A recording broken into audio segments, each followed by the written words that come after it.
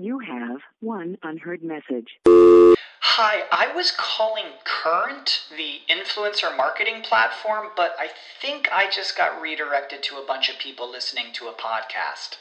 Well, anyways, I was calling Current because I was told they could help get my brand set up on TikTok Shop, and even build out an affiliate program of content creators promoting my brand, and even have those content creators go on live streams and promote my product there. Wow, I could really use Current. I also heard that the brands they work with are making millions in sales. I guess I'll just go to their website at current.tech. What's the easiest choice you can make? Window instead of middle seat? Picking a vendor who sends a great gift basket? Outsourcing business tasks you hate? What about selling with Shopify? Whether you're selling a little or a lot, Shopify helps you do your thing, however you cha-ching. Shopify is the global commerce platform that helps you sell at every stage of your business. From the launch your online shop stage to the first real-life store stage, all the way to the did we just hit 1 million orders stage. Shopify's there to help you grow. Whether you're selling scented soap or offering outdoor outfits, Shopify helps you sell. Wherever and whatever you're selling, Shopify's got you covered. Sign up for a $1 per month trial period at shopify.com/try. Go to shopify.com/try now to grow your business, no matter what stage you're in. Shopify.com/try. Everybody, but we got a lot going on here. We have 3 guests today and all the earnings, all right? And we have a market that's rallying, so a lot to get to on the show. I'm not going to waste any more time. Let's roll that intro and get started right now. Smash that like. Here we go.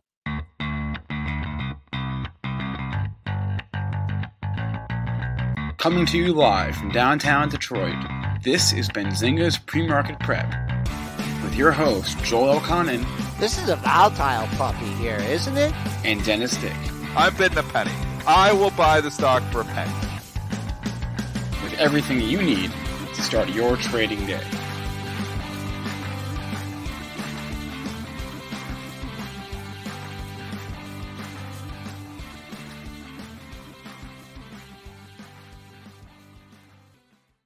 All right, let's bring on Joel here. Let's bring on Dennis here. Joel, let's get your charts up and let's roll because we got a lot going on. We are in a fast market here. Yeah, we are. We got a lot going on. We're at 56 3/4 handles at 42.3750. Pre-market high 58.75. Nothing up there. I'll talk about the pre-market low here in 1 second when Triple D comes on.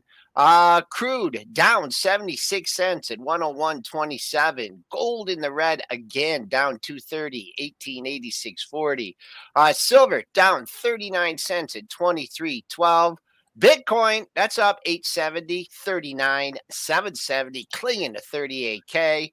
Ethereum, that's up $71 at 29, 28.50. Nice. I'm going to bring on Triple D here. And Triple D, if I was in an office with Bob Bright, he would be very mad at me. Why? Well, you know, there was a big pop in the after hours, right? After the Facebook. Mm-hmm. I mean, you know how we talked about how they just like the closing print means like absolutely nothing, right? Yeah. So we went off the board at like 11.50, which was 20 handles above the close, right? Like, you know, who wants to pay up, right? Yeah. So I put a bid in overnight. I like to put, you know, bids or offers in overnight, put a stop and just see what happens, right? So I put a bid in, nice round number of 4,200. You know what the low is? 42.01. 40, well, spook 42, worse than that. 4,200 and a quarter. 50. 4,200. Missed it by 50. Missed by half a tick. A half a tick. They don't hit bids when the market's going down. Yeah, they don't. Joel, you taught me that was one of the first lessons you taught me in 1999. They don't hit bids when the market's going down. When the market's going up. When the market's going up. And I use that. I mean, when I'm trading, you know, if I'm trading headlines or something, you don't throw out your bid and hope somebody hits you. You left the offers. You got to pick off the dumb money that's sitting out there on the book. And yeah, so I mean, S&P futures choppy. You missed it by a little bit. Yeah. And now we're up 50 handles. I know. Well, it would have been, it only would because you were up 20. Yeah. And then in the middle of the night, I went, I'm going to go to 10. I'm going to go to 20. And I think I maybe adjusted it up to like 25 or before I went to the pool. And I'm like, forget that. I'm not chasing. I canceled it. Now I don't know what the hell to do. I hate these kind of days. To me, like the rally's over, I mean, or at least it could be over. But anyways, we do have some housekeeping here too. Back from his wedding day. Yeah, Money Mitch got married here. Congratulations, Money Mitch. Is he hiding in the background? There he is. Look at this. That's serious, man. That's serious right there. Investing in precious metals. I like it. Investing in precious metals. White gold, baby. White gold. There you go. Congratulations, Money Mitch. Hey, thank you. Definitely was the best week of my life. So awesome. Hey, blessings all around. Time to make that money back from the wedding, though. I know. They think you make money on your weddings, and then you had to pay the bill, and you're like, no. Yeah. Nobody makes money. Time to get that money back. Let's go. Let's do it. Congrats, Mitch. Well, let's start with this Facebook report. The bottom line with Facebook is the report wasn't great, but it certainly wasn't horrible, right? I'll give you the high level numbers here as we get the chart up on the screen. There are daily active users, slight beat on that. Monthly active users just a smidge below the estimate, but more or less in line on both those numbers. The earnings per share beat. The sales was a slight miss. They talked a lot on the call about the same things they've been talking about, right, for the past couple of quarters, right? They're investing heavily in the metaverse and in that part of their business, and they're really not going to see meaningful revenue there for years. I think Zuckerberg said 2030 on the call is when they expect to see like meaningful revenue from that. Continuing to see challenges from Apple's privacy and competition from TikTok. But the report was not a disaster, and therefore that makes it good. Yeah, I think everybody was expecting an epic disaster after last quarter, including myself. Like I said, I do have a small position in this in my kids' RESP, which is super small because you can only contribute so much to those things. That's in Canada. It's come back. I almost wonder if I should just dump it, get my money back, or get my kids' money back. I don't know. 15%. Seems like a pretty big move. It's been the kind of thing to fade the pops. 210, it's off the highs and leaking already here, Joel. I don't know. Sell the RIP has been working so well. It's hard to say, I'm going to buy the RIP today. So I'm definitely not buying it. I am tempted to sell it. We were talking about this on at the close, and Spencer talked me out of like buying it into the print. And the only reason is that it got tattered on Google's earnings.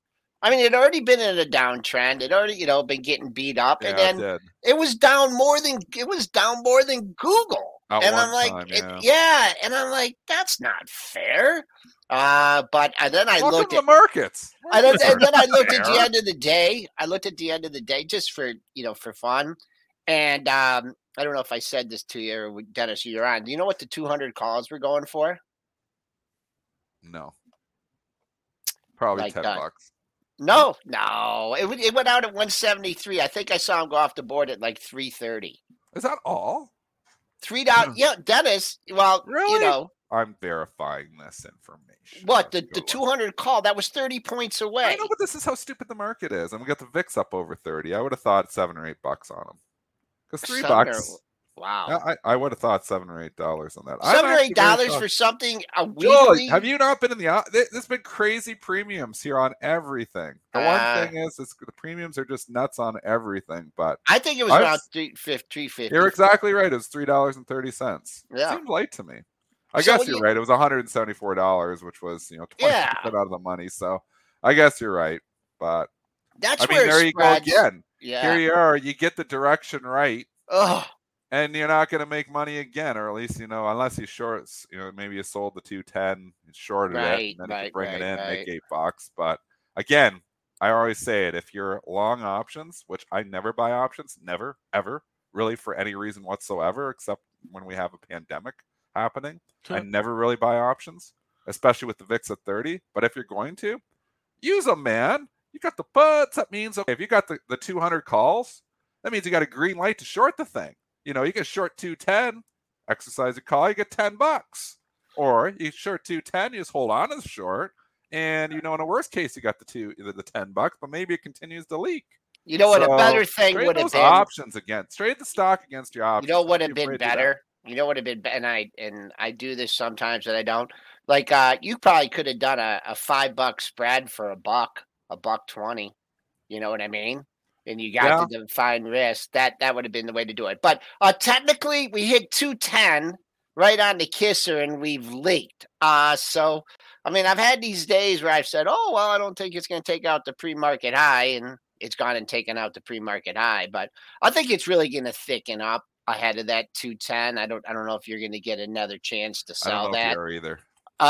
If it does, in fact, do that, 214.16 would be my next level on the upside. Where to buy this thing on the dip, I have absolutely no idea where to try and buy this if you're trying to buy it intraday for a scalp. That's just not my cup of tea. But low expectations, got hit on Google. And here you are. Nice move, up 15%. Save the world. Comment that I don't like about from the conference call, and this is read in your Benzinga Pro. Mark Zuckerberg, just reading it from the Pro. Mark Zuckerberg says expects to see meaningful metaverse sales in 2030. Yeah, I'm the one that called that out. I'm like, yeah. Is nobody paying attention to this? That's 8 years from now. You just changed the name of your company to Meta Platforms. Yeah. And you're not going to see meaningful sales in Metaverse until 2038 years from now? So wait, I'll give you the context for that whole exchange, all right? Because this is during the Q&A session, and he was asked about basically the run rate of this business, right? Because they're investing, they're spending a lot of money, right? They're investing in talent, in technology, in this new phase of their company. And so they were asked, Mark was asked basically like, how does he think about the, revenue and when they'll actually start to see that coming in? And he said, first he gave like two answers, kind of. The first answer was like they'll start to see some revenue like trickle in like 2025-ish, but then like it won't be until maybe like the end of the decade where they get like meaningful, like what he said, meaningful revenue. Yeah, like the company's now making it on Meta. Right. So wow, it's a long time. I heard that and my ears perked up because I was like, 2030. What year is it now? It's 2022. It's a long time to wait. Yeah. For meaningful revenue. Yep. Not me, and I would have hoped that they'd say profitability from their Meta sales. This is just revenue growth. I don't know. I am long this in my kids RESP, like I said, and it is a tiny position. I'm almost thinking of just dumping it, but I put it in there. I've never sold anything out of their RESP. I put it in there because it was like, you get a little wild card, maybe Facebook Meta, maybe this Meta thing really works out 20 years from now or 15 years from now when they need that money for their university. Yeah. I don't know, man. What do you do, Joel? What should I do? You tell me. Joel, you're on mute. Joel's still on mute. Where you own it? I don't even 225. Hold on to it. What are you going to do with it? 225, 2.25. Where are you going to put it? What are you going to do with the money? Disney. No. Sell Meta. I own Disney. I own a huge chunk of mine, but I was like, they love Disney. I was like, I might just put it in Disney. Well, I think Disney's a better meta play. To be honest with you, you know what? It's a sneaky meta play. Just hold on to it. There's gonna be some continue. Look at the continuation that it had after the bad earnings, the gap and go. What if it has the same kind of gets us wait for 240? I think you could get this at 240, get to the top of that gap. There could be a lot of worried about getting their money back. It's so unmeaningful here. Like you can only contribute. So here's what you can contribute every year to your RESP in Canada. You can contribute $2,500 a year. That's the maximum contribution. Kid's 7 years old, so you can guess how much. I got like 4 or 5 stocks. So I'm literally talking a drop in the bucket. There is like no money in that because that's all you can contribute. So I'm like, I'm looking at this. I kind of want Wait, Disney in there. I have an idea. You ready? I'm thinking about trading Meta for Disney today. I have an idea. You ready? So Yes. there are these things called target date funds, right? And they rebalance as you get older. So they start with stocks, and then as you near retirement, it's all bonds. Yeah, think about it. Those are smart. It's boring, but I know you don't do boring, but that's smart. No, boring. I don't know. Hold on to it, Dennis. Gap and go. You know, I think it's gonna be the gap and no go. Okay.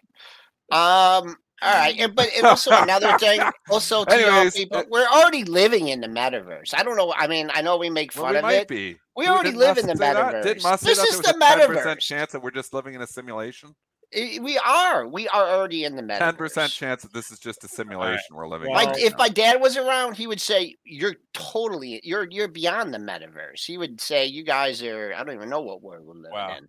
We're beyond. We're the out of this world." I'm seriously thinking about trading the Facebook for more Disney today. I guess we got lots of Disney. Why don't you sell half of it? If you sell half of it, it will tank.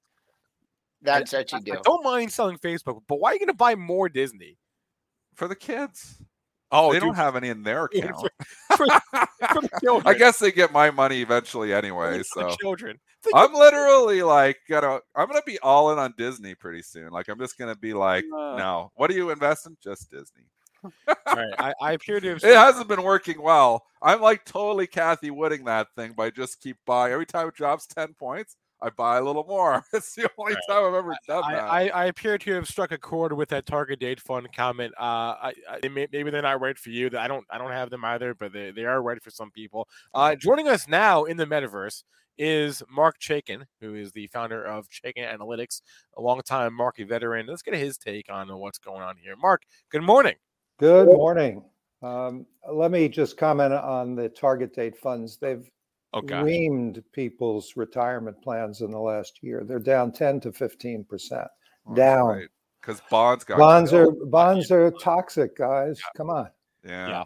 Nobody should own a target date bonds when yields are 1%. Nobody should own a target date fund, in my opinion. If you're young, it doesn't own bonds; it owns stocks. Yeah, I know, but the people we worry about are our parents and grandparents, and they're getting screwed. All right, fine. What about Mark? Should I trade my Facebook in for Disney? I don't know if you heard that conversation. I heard it all. We've had a bearish rating on Disney in the Chaikin Power Gauge since 150. Yeah, but this isn't a trade. Do you think Disney 20 years from now, I'd buy natural gas stocks for my kids. 20 years from now, you buy natural gas stocks. Well, who knows if there's a metaverse, there may not be a Disney.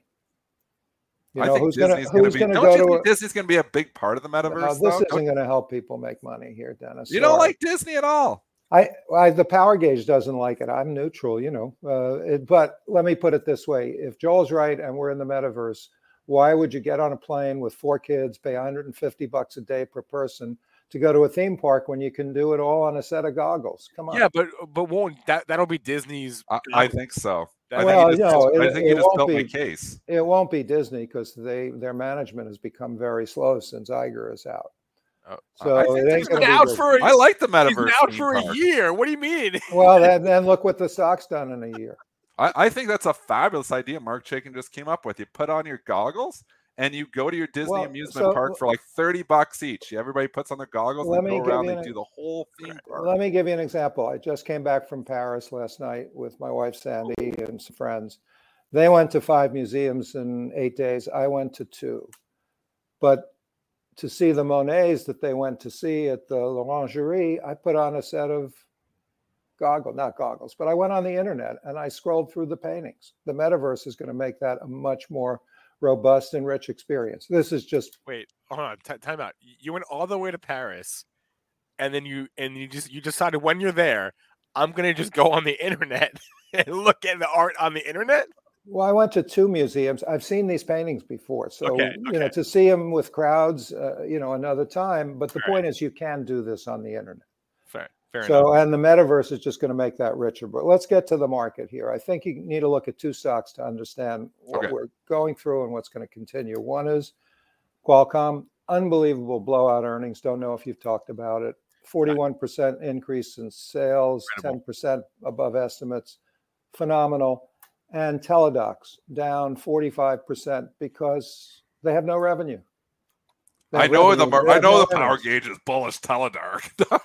Yeah, and they have no earnings after 20 years in business doing telemedicine, and after the pandemic. That's what this market is all about. You've got to own stocks that have earnings and growth prospects, and you've got to avoid the Cathie Wood stocks. This is not over for those stocks. Do you think, and I was seeing this on Twitter going around, and I kind of believe it, that there is just like a witch hunt on her stock specifically now? Because it's amazing. Like you look at all of her holdings and they're all just getting really hit hard. Either she's the worst stock picker, or there's just people just selling the ETF and selling the stocks right along with them. Well, it's chicken and egg. Are they going down because they have no earnings, or are they going down because people are, doing bear raids? I think it's a combination of the two. But interestingly, as of 2 days ago, she still had 11 billion in ARK-K, which means that her, true believers haven't cashed out yet, which is quite amazing to me. And so I think I've said it on the show. I don't think the tech stocks will bottom out until Cathie Wood's true believers, the people with 11 billion in that fund, puke it out. And I think that comes around $40, so 20% below. But Teladocs is one of her 3 largest holdings.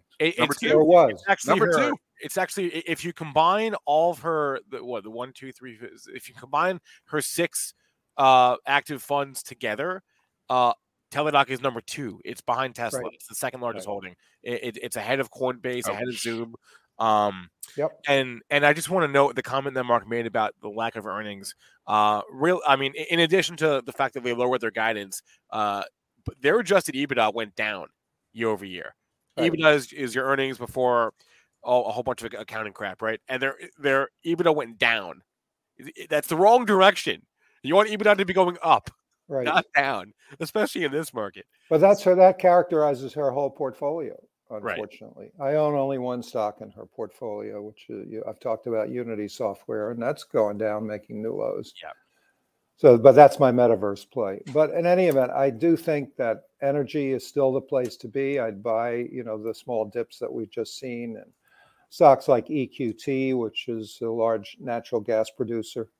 I'd buy Oxy on this dip. I think, Warren Buffett knows what he's doing here. And I'd look for some of the smaller energy plays if they pull back. Whether inflation's topping out or not, I think energy is in a long-term uptrend cycle. And I would continue to play that. Yeah, just a remarkable day here for a lot of these stocks. And since you mentioned Qualcomm, we're going to have Qualcomm on our channel on Benzinga Live tomorrow afternoon. It was an incredible quarter. They beat across the board and they raised. This is coming on the backs of several chip manufacturers lowering the bar. They're coming out and said, yeah, we're still seeing supply chain problems. We're probably going to see it through the end of the year. And Qualcomm beat across the board and raised last night. So they beat in all 4 of their product categories, and their biggest growth was in Android operating system phones. Yeah. So that's sort of interesting. Just tremendous. Yeah, it's a great quarter, but it could be any of these stocks. If you've got earnings and you've got growth, then eventually you'll find a bid. And Dennis knows that better than anybody. You've got to have natural buyers for a stock. These Cathie Wood stocks have no natural buyers. Why would you buy a company that's losing money and shrinking EBITDA? So, but if you translate that to the overall market, we may get a bounce here. I look back 2 weeks ago, we were at about 43.90 when I was on the show, and we were looking for a bounce. And believe it or not, we were at 4,500, 2 weeks ago. So, I don't think we're done yet in the tech stocks, which means we're probably not done yet in the NASDAQ and the S&P. But right now, we've got to get above 4,400 to break the downtrend, and that's going to be really tough. It's basically really tough. It's basically, Mark, impossible to make a call today because you got Amazon and Apple tonight. And I mean, we saw, here's the S&Ps closing and coming back down near the lows of the move, and one report from Facebook, and boom, we're up 60 handles. I mean, this Apple and Amazon report means everything. Yeah, well, Yes, but can they hold a rally? That's the thing. I think Joel was just talking about that. Can they sustain a rally? And so far, the answer is, but other than that 10% rally off the March 7th bottom, no, they can't. So that's pretty tough for traders, and for investors, you've got to determine what your strategy is. Long term, stay the course. Maybe you go to 3,800 worst case, in my view, 4,000 best case, but that's still 5% below where we're trading right now. And you've just got to be prepared for that, in my view. It's a tough market. On Monday from Paris, it's interesting when you see it from a different perspective. You see the German markets open at 3:30 our time. You get a more detached view. And my comment to my colleagues ahead of the earnings on Tuesday was, if they react badly to the earnings, Microsoft and Google, it's going to be a replay of 1987. Unfortunately, that didn't happen, but it felt on Monday, the way they closed them, or Tuesday, I guess, ahead of the earnings, that it sort of felt like 1987 to me, where you could get a washout. I think a lot of smart people are looking for a washout. Maybe you get it, maybe you don't. We'll find out. Mark Chaikin, founder of Chaikin Analytics, founder, creator of the Chaikin Money Gauge, Chaikin Power Money Flow, Chaikin Power Gauge. I'll get those right eventually. Mark, always a pleasure. We'll talk to you again in a couple of weeks. Wait, Joel, I think I cowed you into submission here. You've never been so quiet on one of my calls. What are you thinking? No. I just listen to what I just like the whole scenario, the whole 3,800 thing, 3,800 to 4,000. I just, I don't know. It's a long ways down from here. So it's 2 days of algo trading, basically. Yeah. I mean, I don't see it. I mean, to me, you got rock solid support here. 4,100. So I can't think about 4,000 or 3,800 until you bear down. You take out 4,100. Think about this as a parting note. We've lived for the last 6 years with Tina. There is no alternative to stocks because interest rates were at zero. But look where interest rates are now. There is an alternative now. So it's not a given that the bid is solid. Trading range. To your point, Mark. I just, was looking. They call them GICs in Canada, guaranteed investment. A 1 year GIC was 0.8% going back a year ago. Nice. 3.3 now. 3.3. Wow, that's not bad. Well done. As they say in Montreal, pas mal. What'd you say? 3.3? 3.3 on a 1 year. Well done. Look at that. It's something. I mean, it's not nothing. Better than losing, right? It's not nothing. By the way, on this rally, I found late to the game, there's an ETF, and I have to get the symbol, but it basically is an anti-beta market neutral ETF, and it's done really well in this environment. Now I'm late to the party, but if we get a significant rally in tech, that's a pretty interesting way to play the market. What's that one? Get us the symbol for next time, right? Yeah, I thought it was BPAL, but it's not. All right. But it's a really interesting way to play a market that's shifting from high beta to low beta, from growth to value, and so forth. So that's all I do is market neutral. That is me. That could be. I'll text you the symbol. All right, and then we'll share it. Mark, have a great one. You too, guys. Always a pleasure. Thanks. Hey, you don't like my Disney. You don't like the metaverse. Dennis, I like Disney, and even I'm saying don't buy Disney. Okay, and why are you saying don't buy Disney? Because you already because I already own too much Disney. Yeah, yes, I know. That's what I'm saying. Okay, hey Dennis, heads up, jobless claims coming. I know it's not. Oh gosh, go wide. I don't think it's gonna. Joel, not going to move the market. I just don't want him stay out there. He hasn't been complaining too much yet. Last thing on the Cathy front, and then we'll move on. But this is so interesting to me. I was looking at the flows into the ARK family of funds. Guys, look at this. This is data from FactSet. And this is year to date, so only for like a little under 4 months, right? Major outflows in the ARKX, in the space ETF, in the KW, in the KG, in the KF, serious outflows there. But look at the KK, $650 million of inflows. This fund is the dip. This fund has taken in as much as all the other ones have lost combined. So she must have some institution that has an unwavering belief in her to be able to be for there to be net buying action into this fund despite its incredible underperformance. Because this isn't retail. Let's be clear about this. $650 million. It ain't retail. It's someone big. Because clearly people want out of her other funds, but the flagship fund, someone is going all in here.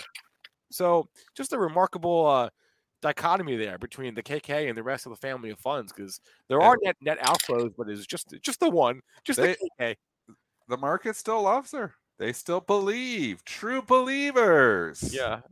$48.92. So this is the everything rally. Everything is up to date. I mean, not everything, but mostly everything. I'm looking at my screen right now. There's a couple of red spots. Comcast, Caterpillar, which report earnings. Also MO. Also, those are defensive stocks, and that's maybe why they're down. Amgen's down, which we haven't got into yet, which we'll get into in a second on IRS problems. But the majority of stocks, talking 95% of stocks are up today. And then you go to ARKK, and not participating. And we know why. We all know why. Teladoc now down, and we have to talk it right now, down 44%. It's down 44%, down 25 points after already being killed. They lost more money than the share price. I mean, this is impressive. They lost $41.58. I guess how do you lose one-time charge? But I mean, the stock's trading at 30, and they just lost $41 that quarter. That is impressive. How do you lose that much money?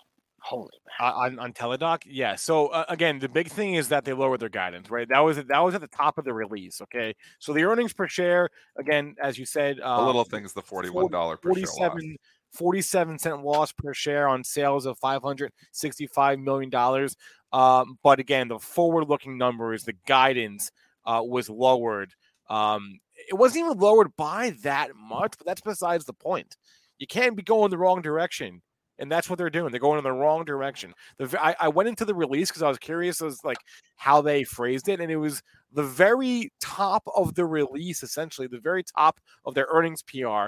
Had this whole paragraph from the CEO. We continue to see growth. However, we are revising our 2022 outlook to reflect dynamics in the direct-to-consumer mental health and chronic conditions markets. Then he goes on to explain a little bit, why they're seeing weakness in those markets, higher advertising costs and elongated sales cycles. But regardless of the why, what matters is that they're doing it. They're lowering their guidance. I mentioned their EBITDA going in the wrong direction, and you can't be doing that. You can't be doing that. $31 back to 2018 pricing here. This company's got major problems. I'm not going to be a hero and try to catch the falling knife. We know Kathy will probably back up the truck and buy a whole boatload today if she has any. Maybe she'll sell her winners to buy more of this loser. $31, man. The only thing to consider, you got to always think, and people are like, oh, it's 300. Now it's 30. What can I lose? In a stock like this, you can lose it all. So I'm not saying it's going to zero, but in the hypothetical situation that some of these companies actually might not make it, TDOC, if you bought at 300 or you bought at 30, the $30 buyer is in just as bad a shape as a $300 buyer if it went to zero, because you'd lose all your investment. So, I mean, I don't know where this stops. I don't know if it's a zero, but I don't know that it's not a zero when they're losing that kind of money and the sales are not growing and they have no path to profitability, at least here in the short term. I can't touch companies that aren't making money right now. Kramer says a lot of dumb things, but that's one thing he says right, and he's absolutely correct. Right now, this market wants companies that are profitable. Yeah, and that ain't this, unfortunately. That ain't this. So you can buy hopes and dreams, and that we're all going to be talking to medicine. But again, you can get a hold of your doctor on Skype. You can get a hold. I mean, what is, it's kind of like. I was just gonna talk to Lisa that. does how many? Lisa was doing lots of calls, probably. Oh, I know. One thing that she doesn't have to go through Teladoc to get to her client. Well, here's a couple things. Number one, if you were trying to buy the stock at 31 at the end of 2017 and early 2018, you had two monthly lows, 30.85, 30.88. Well, you're getting that opportunity now. So and you got a quiet buyer here. So just, not they're just letting the bid get hit on their bid. So so there it is. There's some monthly support. The next monthly support comes in at 27.30 after that. So I'm sure you'll get a little bit of a pop sometime during the day. But that's what I'd be looking at. I personally own this one. And Lisa uses it all the time. And I don't know. I own it at like 50. I wanted to sell it so many times, but it's a small position. And it's so what that enabled her to do. Well, first of all, she could charge for phone calls now, which she never has before. Nice. And so what this app allows her to do, and I'm sure you could do this on other things, is that she could call someone through this Doximity app, and it's coming from her office number. It accesses her records much easier. So whatever, it probably doesn't make any money. It'll probably be just another loser, but that's what I own, and I'm down money on it. Not really. Not too worried about it. We're all down money on a lot of our investments right now. Thank goodness for trading, because I tell you, my trading account's done very well this month. The investment account, not so much. You look at it too much. Let's talk. The investment account. I want. Yeah. If I don't look at it, will it do better? Yes. Yeah. Yes. No, it doesn't seem to be the case. Yeah. I want to start trading. My buddy Mike from Nashville said maybe you should start trading full time your investment account. I was like, maybe I should. Yeah, but Dennis, the difference is if you don't look, then you won't know. Dennis, you don't. You know what? This is the end of this discussion, because you don't short in your investment account. Okay, all you do is buy. I know. So unless you're going to be willing to short in your investment account, then you're not going to be able to, you're not going to be able to do it. So just either get flat or start shorting in your investment account. You make some great short calls. These S&Ps are leaking big time, man. I know. This is not great news. I mean, there's good news and there's bad news, and I don't know. We're leaking here. We're slowly leaking. They didn't like the GDP. They find reasons not to like things, this market. That's what I said. I wanted to buy it last night, and now I'm looking like I don't know where to buy this thing. You're already. What are you going to do? You're not. I mean, if we come back down to the last half hour's print, yeah, maybe that's another 17 handles. But now it is. That was just too much, too fast. I mean, before the close. We ticked 41.70. We were really choppy. So at 42.60, that's a 90 handle rally on what? On nothing. On a Facebook beat? It's absolutely nothing. I think, Mark mentioned his 3,800, 4,000. I think what you're going to do, if for the bulls, is you want to see a trading range. And just maybe the trading range is going to be coming down a little bit. Maybe this pop from 4,100 is only going to take us to 4,300 and then kind of work our way down. But no, we're still a long ways from getting out of the woods just on, look at things on a monthly basis. When's Sean coming? You have one unheard message. Hi, I was calling Current, the influencer marketing platform, but I think I just got redirected to a bunch of people listening to a podcast.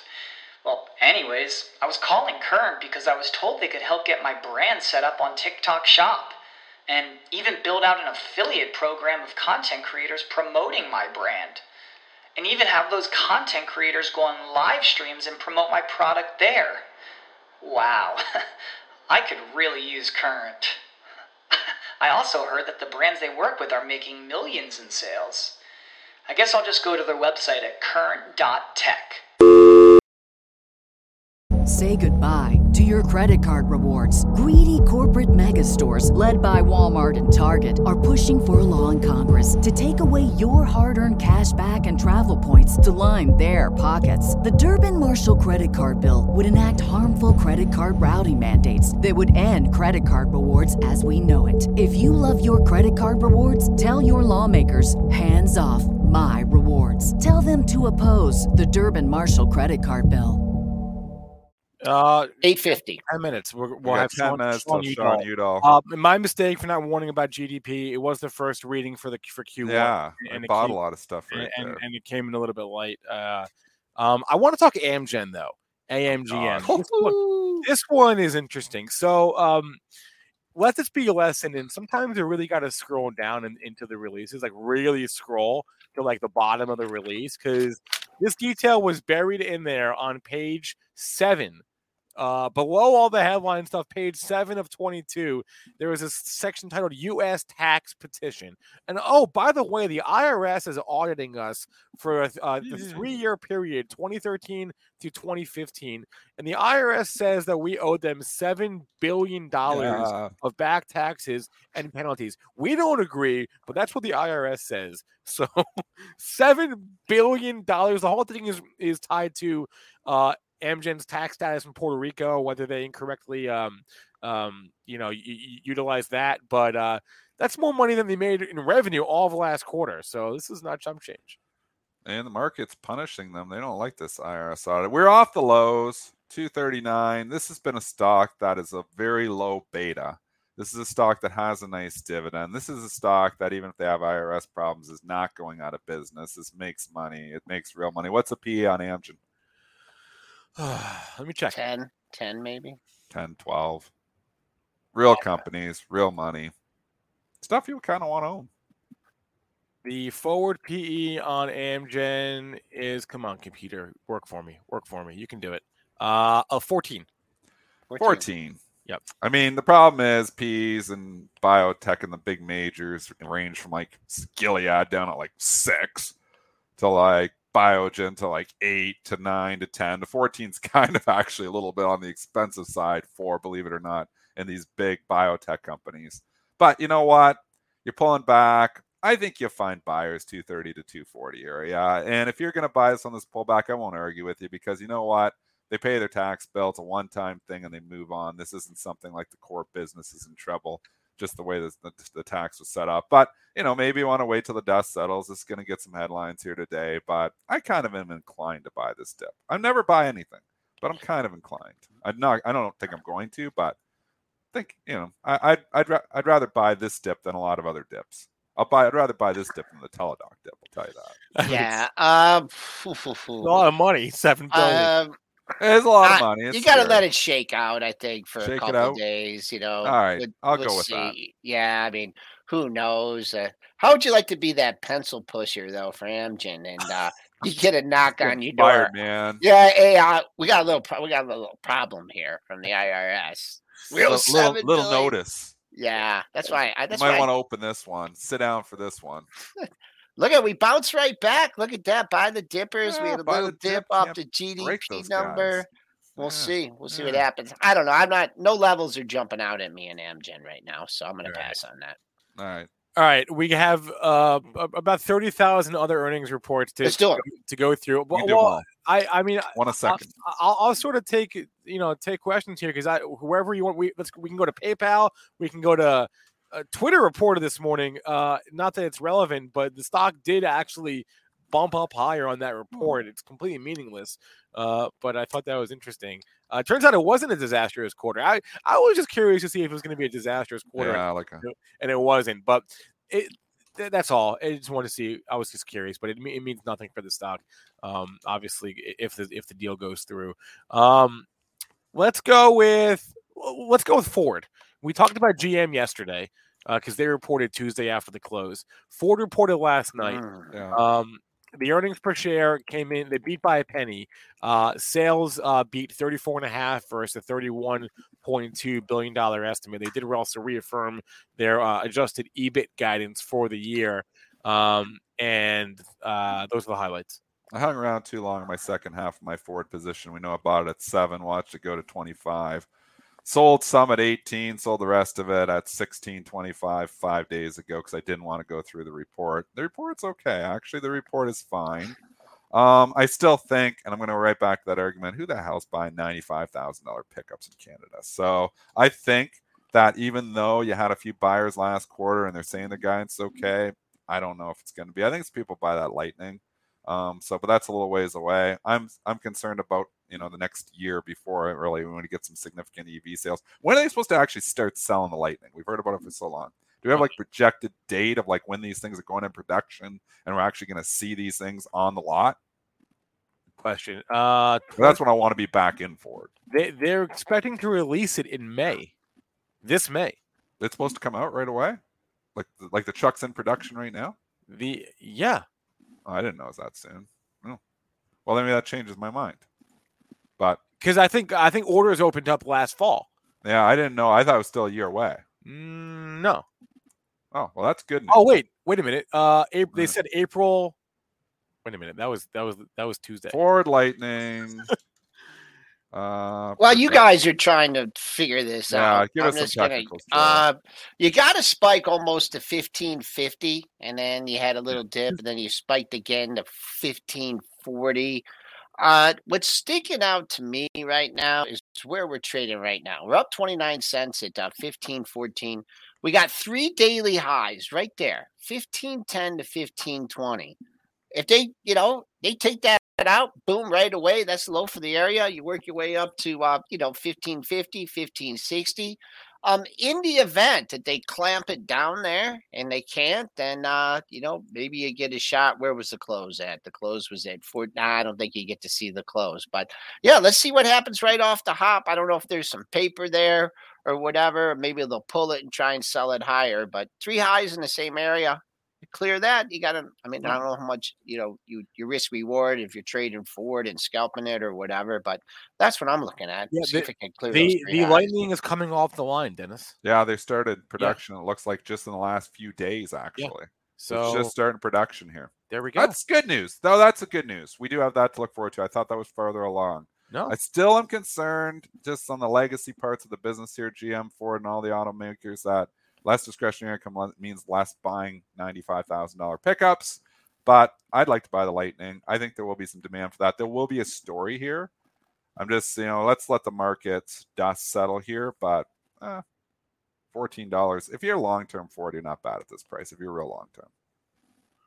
Okay, let's go. We got a couple minutes before we're going to have Sean Udall on. We were asked about Peabody Energy, BTU. They reported earnings this morning. Let me give you the numbers here. GAAP EPS of an 88-cent per share loss. I don't have an estimate for that, though. Sales came in. Sales is okay.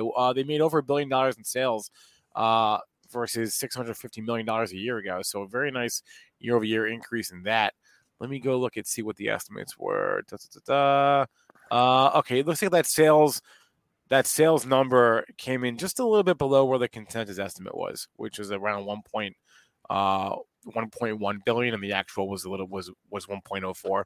So just a smidge light on the money coming in the door, the top line revenue. Stock's gone parabolic in the last couple months. Yeah, why? Why is this one all of a sudden it's not like Peabody Energy is a new thing. The stock went from $47 down in 2020 to 80 cents, and now it's the stock that everybody has to own. I don't follow the story close enough to know why this story for this specific stock got so hot. Maybe somebody can enlighten me.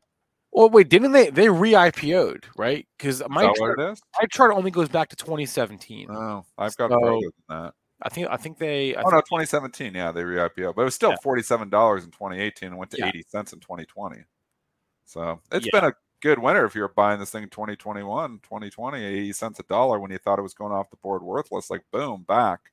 But I don't know if this is like a retail darling, like a Reddit thing. I think that's part of it. There's not that many well-known natty gas plays, right? And this is one of them. Yeah, so they all jumped on this bandwagon. Ugly move here. It looks like it's topped. It looks like a Head and Shoulders. Going to look ugly. Boom. Neckline broken. Break the neck of this thing. This looks like a broken chart to me. I'd sell all rallies. It's tough. Traded down $4. Give it back half of this move since February. Just like that, give it back half of the move. Don't know where to sell it, but this area, maybe not today, but I see this area under $20. There's 3 lows in the same area, so I'd be prepared on this down move for a test at 19, just the way it's trading right now. But if you're have a short, trying to cover a short, maybe throw that bid out there at 19, see if you get hit. And then if it starts to thicken up during the day, you see if buyers are coming in because it is halfway back, just like that. It's giving back half of the move. So 50% are good. it happens very quickly, it might be a little bit better. But longer term, I could see this thing in the 19 to 20 range, and then maybe get a sustained rally off that. Hey, you guys want to see a crazy chart, Joel? Why don't you bring up the dollar yen, USD JPY? Okay. I don't know if I'm assuming you get Forex quotes on there. And I get the yen, and now you want me to bring the dollar up with it? Yeah. Well, okay. either way, just look at that chart. The Japanese yen is at a 20-year low, and on a real basis, accounting for inflation, it's at like a 50-year low, because the Bank of Japan is tanking their currency right now. Wow. That's a crazy chart. Wow. Why is the Bank of Japan doing that? The Bank of Japan is keeping rates at zero, going against every other major central bank. Yeah, so you got go back to economics classes, and money flows to higher interest rates. It moves from one country to the next, chasing rates. So it's not surprising, actually, if they're not. I didn't know that they're tanking their rates still. Yeah, they're going against this. Ouch. Well, I mean, I think this is a whole out of Europe. Well, Japan's not Europe, but the euro dollar. The dollar is going parabolic against the yen. Yeah. I mean, this is the craziest chart on Wall Street right now. Is this yen chart? It's falling off a cliff. Yeah. Anyway, I just wanted to bring that to everyone. Yikes. Yeah, just crazy, right? Hey, let's bring on our next guest here. It's been a minute since we've had Sean Udall on the show, and we got a lot of tech to discuss. So we figured, hey, why not bring on the tech stock strategist? So let's bring Sean on. Sean, what's up, man?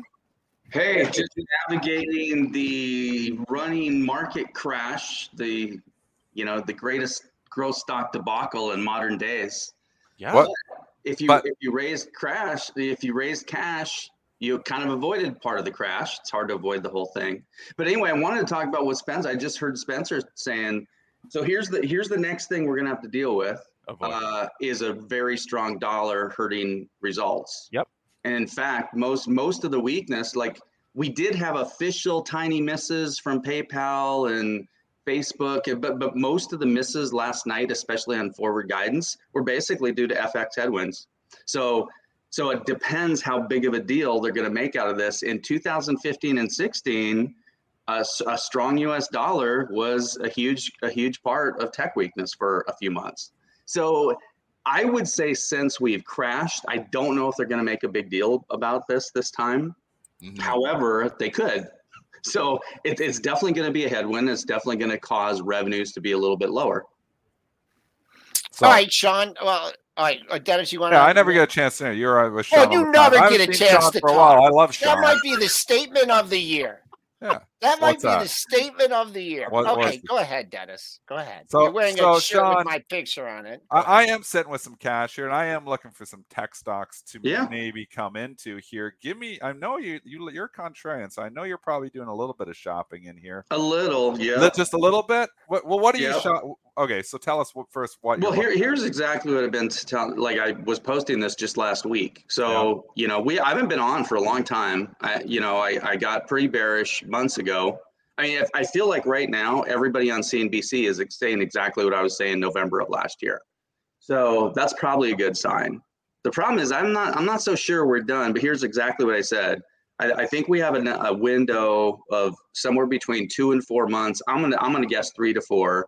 It could be sooner earnings are just really strong, but I think we have, let's just call another quarter where I think you can start strategically, investing, getting closer to fully invested over the next 3 months and building positions. I think you're going to have pretty low prices to buy, at around recent lows. Whether this is a successful retest or not, I'm not sure. I still think the S&P should be down 20%. And it's only at the bottom, it was only down 15%. It's one, if the S&P was already down 20%, we'd already have a bottom that would have stuck. That's still been the issue with the whole market. But so here's a couple names, something like a Fastly. Fastly is something I think is going to start having a string of good reports versus bad reports. It was kind of put into the COVID pull-through camp. I'm not really sure that was the case. I just think Fastly had a really good run of quarters, and it just went up way too much when tech stocks were going up, right? What did what you guys can look at the high, the 52-week high is not the high anymore. You have to go to a 2-year chart. I want to say that stock hit like 130 or something. Dead. Which was crazy. $36.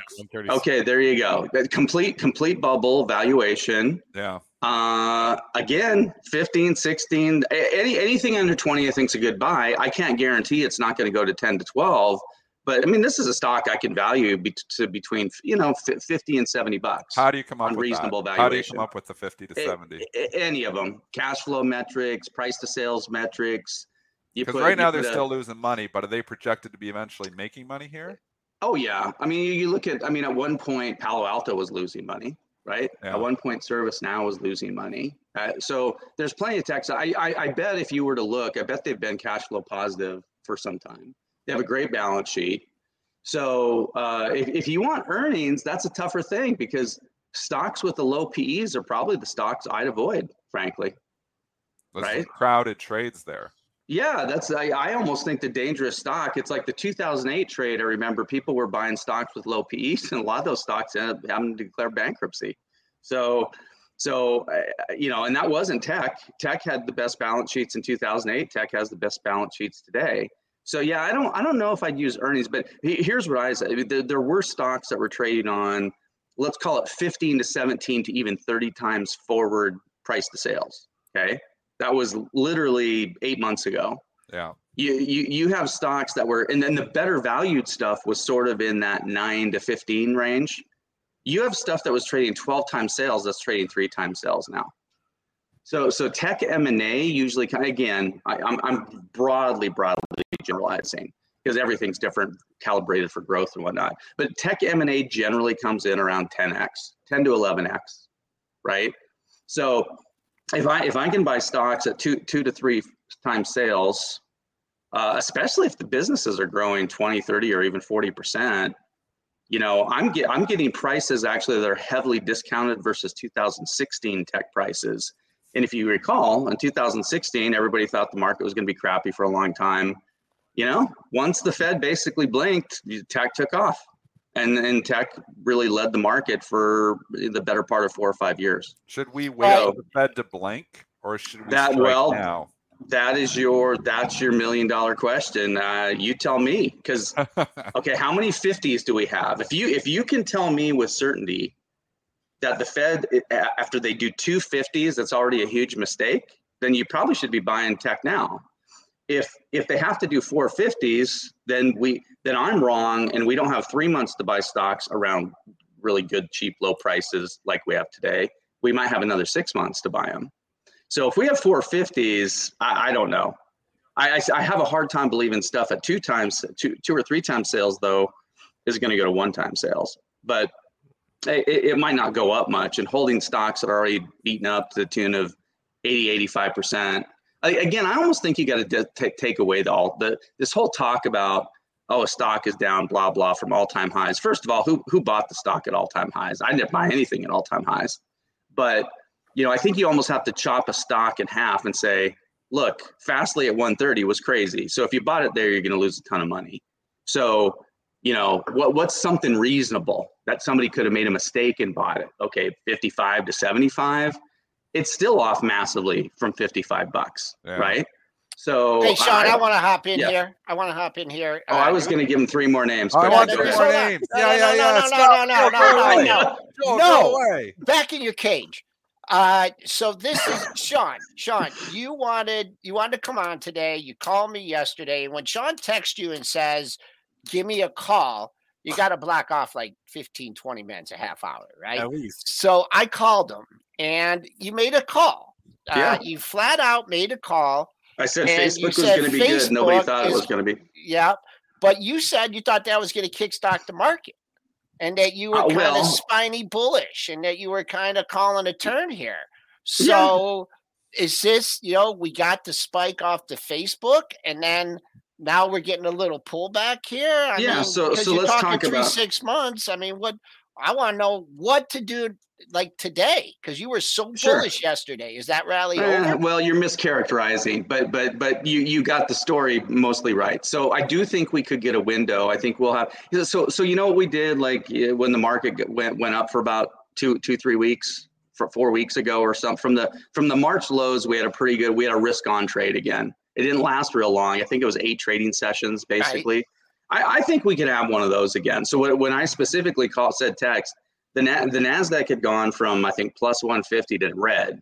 And I'm like, oh man, so I texted you and I said, hey, if Facebook is good, which nobody expects, I think we're going to get a turn in the market. So I do.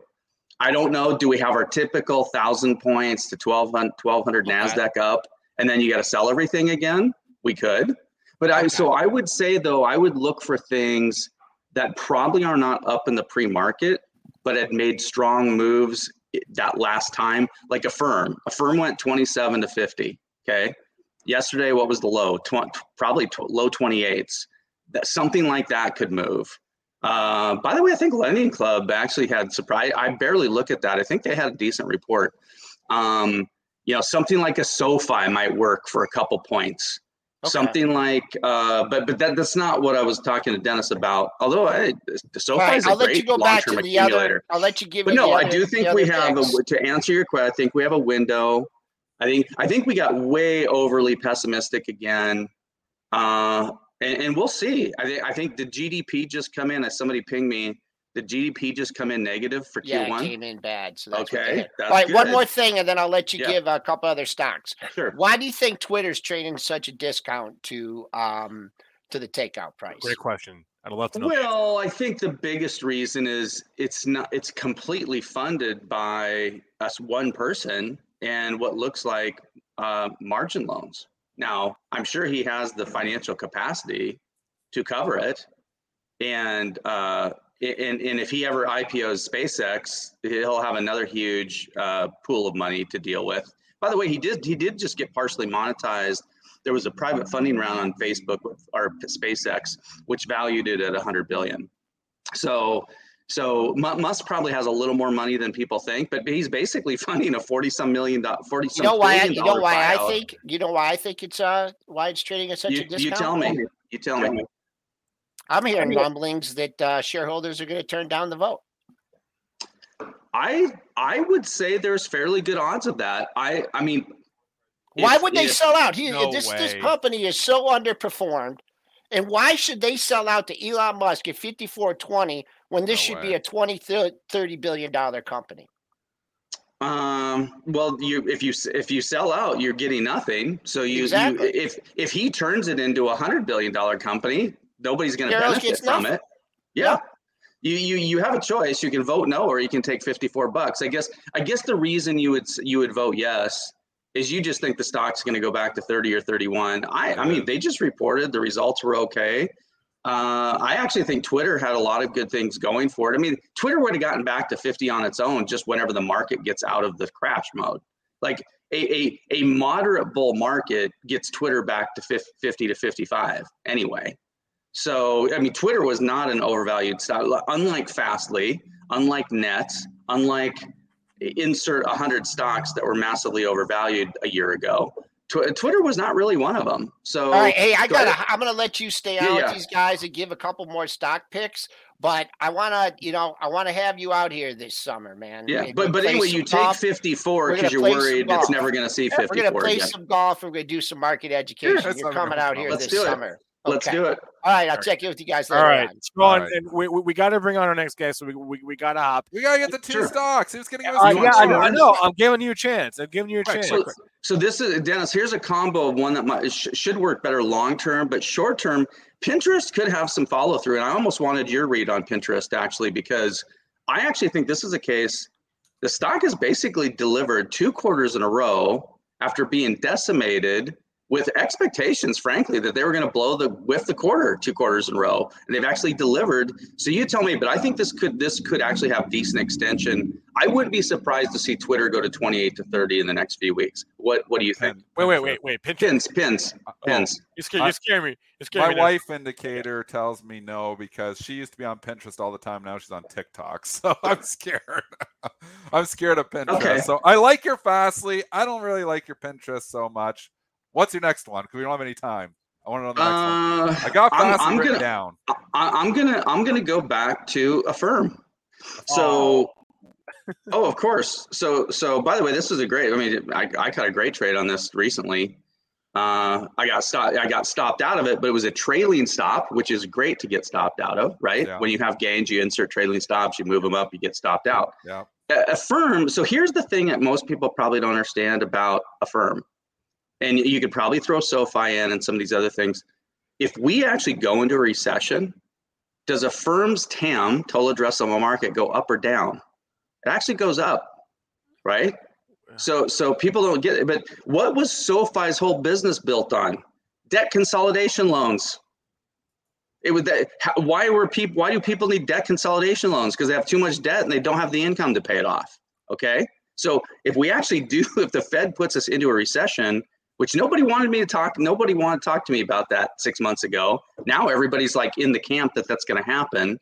But if that happens, the TAMs for these companies that do debt consolidation and alternative payment methods and things, the TAM increases hugely. It doesn't decrease. Look at Square. Look at Square in 2016. Everybody hated it. I'm just going to end my Affirm long-term investment discussion. If you don't think Affirm is as good as Square in 2016, then you need to keep researching the stock. Would you buy Square here? I have traded Square. I did buy Square around the March lows. Again, that good trade. I don't have it today. You know that if PayPal really hooks in, I actually think Square would go up more than PayPal. All right, we gotta hop. Sean Udall, stuff, Sean. Stock Strategy, okay, guys, giving us picks. I wish we had another 20 minutes with Sean. We would never have enough time with Sean, but I got to bring on our last guest of the day, the Einstein of Wall Street, Peter Tuchman. Peter, good morning. What's up? What's up there, Spencer? A lot going on here today. We were up across the board. We've been leaking for a little bit with the weaker than expected GDP print. But what is your take overall here? We had a pretty rough go of it last week. Pretty nice rally overnight. Thoughts? You know what? I look, I'm not going to read that much into the rally because we've seen this before. We've seen a couple of nights where after these big sell-offs, we did have a bit of a bounce. We've seen intraday dead cat bounces. We've seen overnight dead cat bounces. Whether today is going to be a little different, I don't know yet. I mean, I don't know. Is sort of my mantra of the last couple of weeks because the market activity and the action has been extraordinary, right? We've seen, sort of irrational euphoria and then complete decimation. The emotion on the upside and the downside feels like, okay, I got a fear of missing out. I got to get in. The bottom is done. The bottom is all locked in. And then, 2:00 and the sentiment all changes. And suddenly we're selling off into the close and it's quite severe. So the market is baffling to me. It's sort of caught me. It catches me off guard on any given moment. The sell-offs over the last couple of days felt a little bit different than some others. It really felt like a big, large swath of pain and liquidation in a lot of ways. I don't call it a crash. I call it sort of a rotation in a lot of ways. But I do feel anxiety within the marketplace for sure. What about, I know we're still in the thick of it here, but what is your sense on the quality of the earnings thus far? You know what, Spencer, I have absolutely no faith in. I don't. I have no faith in earnings, and the reason I say that is because of sort of the way that the whole process has worked itself into the marketplace, where people lower their expectations, to facilitate some sort of a positive result when it does in fact come out. But you have to realize I'm a price action guy, right? I'm a firm believer in never trading stocks in anticipation of earnings. And I think that my premise has been borne out by the reaction, by the way stocks act when earnings come out. You can have a stock blowout on all fronts on guidance and earnings and go down $123. Look at Google. You can have a stock that misses and goes up. So it's irrational. I mean, I don't get it. It means that, look, that there are people out there with big plays on both sides. There are people out there with big opinions on both sides. People are hedging themselves up. Option plays involved. I mean, can you explain that to me? I used to think that good earnings report meant stock goes higher, bad means stock goes lower, and I don't know if that used to be the case or if I was just wrong, but it used to be the case. Okay. And now what's happening now in your eyes? It's all about it's all about sentiment. It's all about sentiment. The market will find a reason people will find a reason to justify what the stock does. What the company says in its earnings report and what the stock does are very often two completely different things. And trying to square that circle can be really challenging. People ask us every single day, oh, so-and-so had earnings. Why is it up? Why is it down? A lot of times, I don't know. You know what, buddy? I love that, and I don't know is the greatest answer ever. Let's look at yesterday or the last couple of days. The examples are just they're just like mind-blowing, right? Yeah. You saw, look, Facebook, they knocked the living shit out of it. Like whatever the earnings projections were, they knocked the shit out of it. They beat. Now think about all those people who were selling the crap out of it in anticipation of what they thought. They were selling it because they had an opinion. Earnings come out, they blow it up. People had an opinion all day long. CNBC and the other media outlets were talking about Microsoft and Google up 30%, projected earnings, Yeah. And they did post out good earnings. And the stock went down 123 points. It is absolutely meaningless. We've seen it, and you and I have talked about it over and over and over again. That day that the Fed finally announced about the taper and the interest rate raises for the first time, and that 2 o'clock the market went up 1,000 points. There's nothing to say in any economic cookbook that says when you're talking about two majorly bearish signals coming into a marketplace that the market should do nothing but go down, and this market went up 1,000 points. So I've thrown out the terminology, bear, bull, kangaroo. I've thrown out the anticipation and trading earnings because they think it's going to go, that they're going to be good in guidance, because at the end of the day, it's meaningless. It's about perception, price action, and what the guys with the big fingers hitting those buttons, I call it gorillas in pajamas hitting buttons. People who don't have an edge but have an opinion and who are selling and buying big stock in a market where sometimes the liquidity is just, it can be thin, it can be wild, it can be movement. Look at the action in the SPY yesterday. Look at the action in the SPY this morning, right? Look at the action yesterday, pre-market. Look at what the market did yesterday from 9:30 until 2 o'clock. We're talking about 400 or 500 point ranges. A range used to be a 50-cent range. A range is something that's bound by boundaries, right, within a sort of limited viewpoint. 500-point range, 5 different times in a day from 9:30 to 2 o'clock. That is mind-boggling. I hear you. All right, Peter's fired up. We're fired up. Peter Tuchman, Wall Street Global Trading Academy. Link in the description. Technical analysis, Spencer. That's it. It's the only defense against this friggin' madness, brother. That's it. Peter, have a good one. Whoo, he's fired up today. All right, we got to hop. Before I go, though, I do want to mention that we are 2 weeks out from the FinTwit conference. It is around the corner, 2 weeks away. Use that link and discount code on the screen right there. I will be there.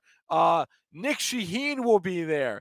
Who else? Jake Wojcicki from TrendSpotter will be there. Go on that website. Look at the agenda. It's stacked. 2 full days of trading education in Vegas, May 13th and 14th. Use the code BZYouTube20 to get 20% off your ticket. Do it. Seriously. If you haven't already, do it. All right, we got to hop because live trading has already started. Mitch, Ryan, and Junaid. So going to end the show. Send you guys over there. Smash that like button. I'll catch you guys later. Good luck at the open.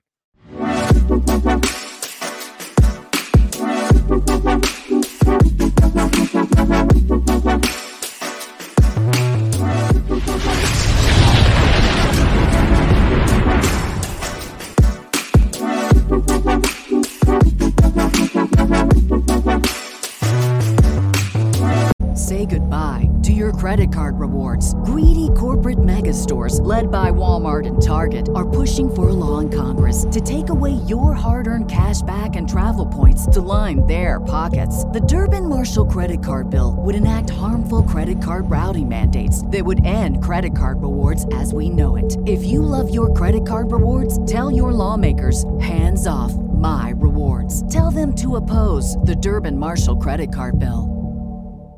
Save big on your Memorial Day barbecue, all in the Kroger app. Get 3-pound rolls of juicy 80% lean ground beef for $3.49 a pound with a digital coupon. Then get select varieties of flavorful Powerade, Body Armor Super Drink, or Arizona tea for 77 cents each, all with your card. Shop these deals at your local Kroger today, or tap the screen now to download the Kroger app to save big today. Kroger, fresh for everyone. Prices and product availability subject to change. Restrictions apply. See site for details.